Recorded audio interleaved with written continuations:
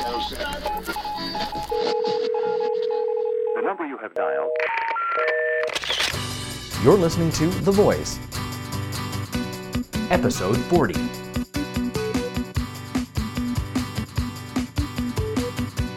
This episode hosted by Alexandra Reed.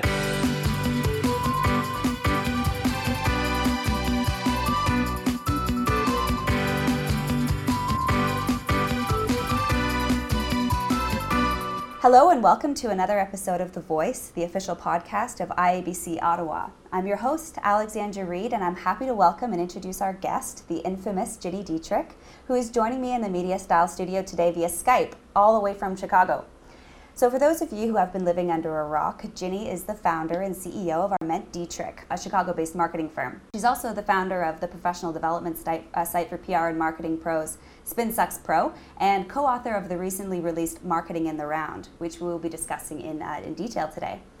Gini is also the lead author of the popular blog SpinSucks and is a top-rated communications professional on social media, recently named the #1 PR person on her channels, according to Clout and TechCrunch.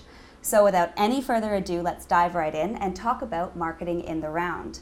First, Gini, what's going on today in the marketing world that made you decide that it was a good idea to write this book? First, hi. Jeff Livingston and I wrote the book for a couple of reasons. The first is we felt like the social media world has been there, done that. Lots of people have written about social media, and nobody had written about how to integrate social into a larger marketing campaign. And you start to see that social media, quote unquote, experts are, I always joke that it's a person with a Twitter account and a keyboard. Yeah. They don't necessarily have communications or marketing or sales or customer service experience. They just are really good at social.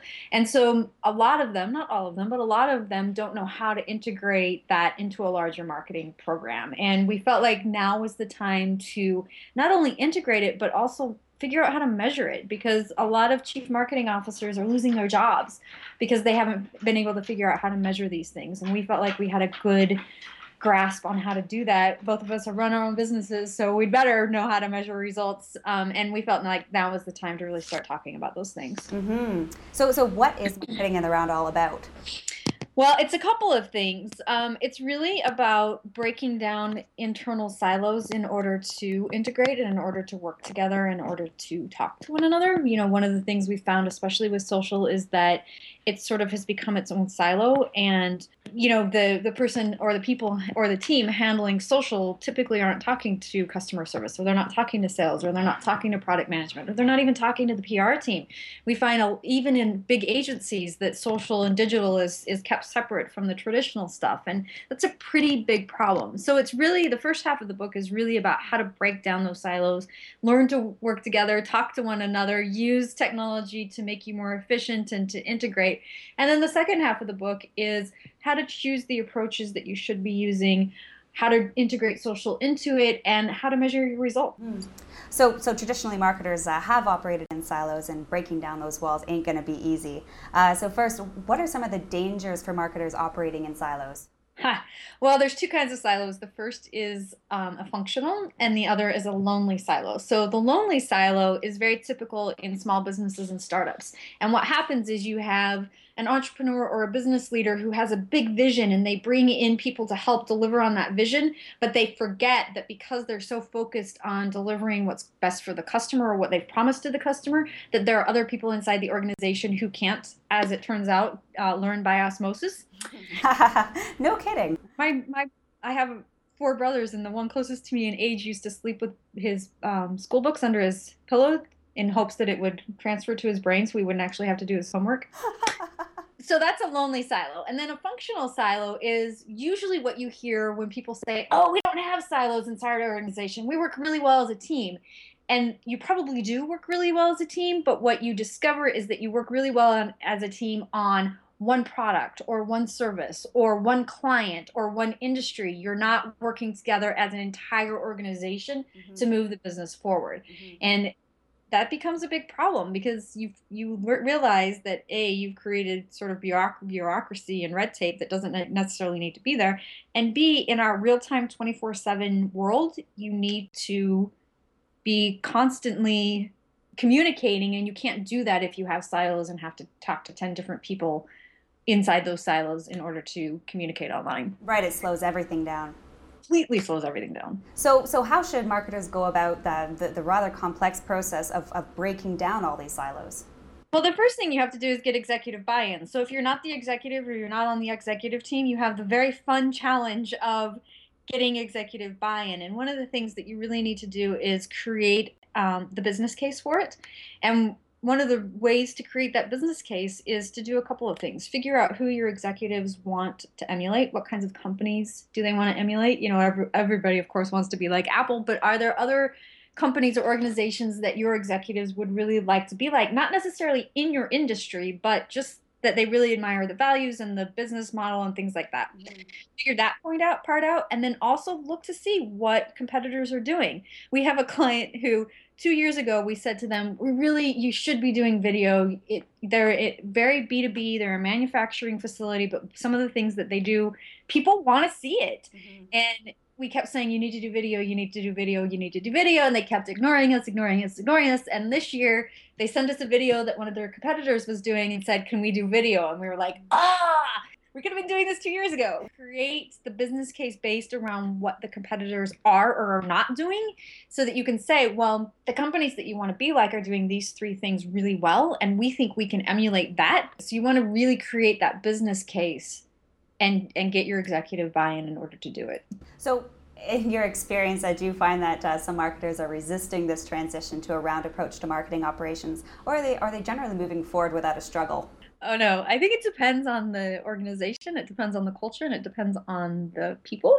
I think agencies are more likely to want to take this approach, but you tend to see that agencies are more willing to take the risk and to build the marketing round because their jobs aren't dependent on it, right? So if you're inside an organization and you say, I think we should do all these things and we should break down the silos and we should create a new culture, and there are definitely people inside organizations that are willing to do it. So it just depends, I think. So to boil this information down and provide some applicable steps to marketers currently going through this process, could you give us a case study of a marketing firm that managed to break down its silos and develop a round marketing practice? So tell us about their struggles and how they managed to succeed. You know, there's an agency in Detroit called Identity PR, and one of the things that they did is they really looked at digital and they said, this should be integrated. And so they were a traditional PR firm, and they actually created departments. So they have the traditional PR that does media relations and events and crisis and those kinds of things. They have the digital team that does social and brand ambassadors and word of mouth and all that. They have created, and then they have the brand strategy piece, but they all work together. And I think it's a really interesting model because they're a boutique, they're small, they're in Detroit, they're, testing and taking some risk and trying to figure out what works and what doesn't work. And some of the big agencies aren't even doing that. So it's really interesting to see, the big agencies, of course, are huge and they have great functional silos that are working toward one client or one industry, but they're not able to bring all of that into one. Most of the agencies have traditional PR profit centers and the digital profit centers, and they're not talking to one another. And I think Identity PR is a great example of an agency that's doing it really well. But this is a boutique firm that you're referring to. So what about in a great big organization where the silos have been there for decades? I'm not naive enough to think that one person or one marketing team can change it.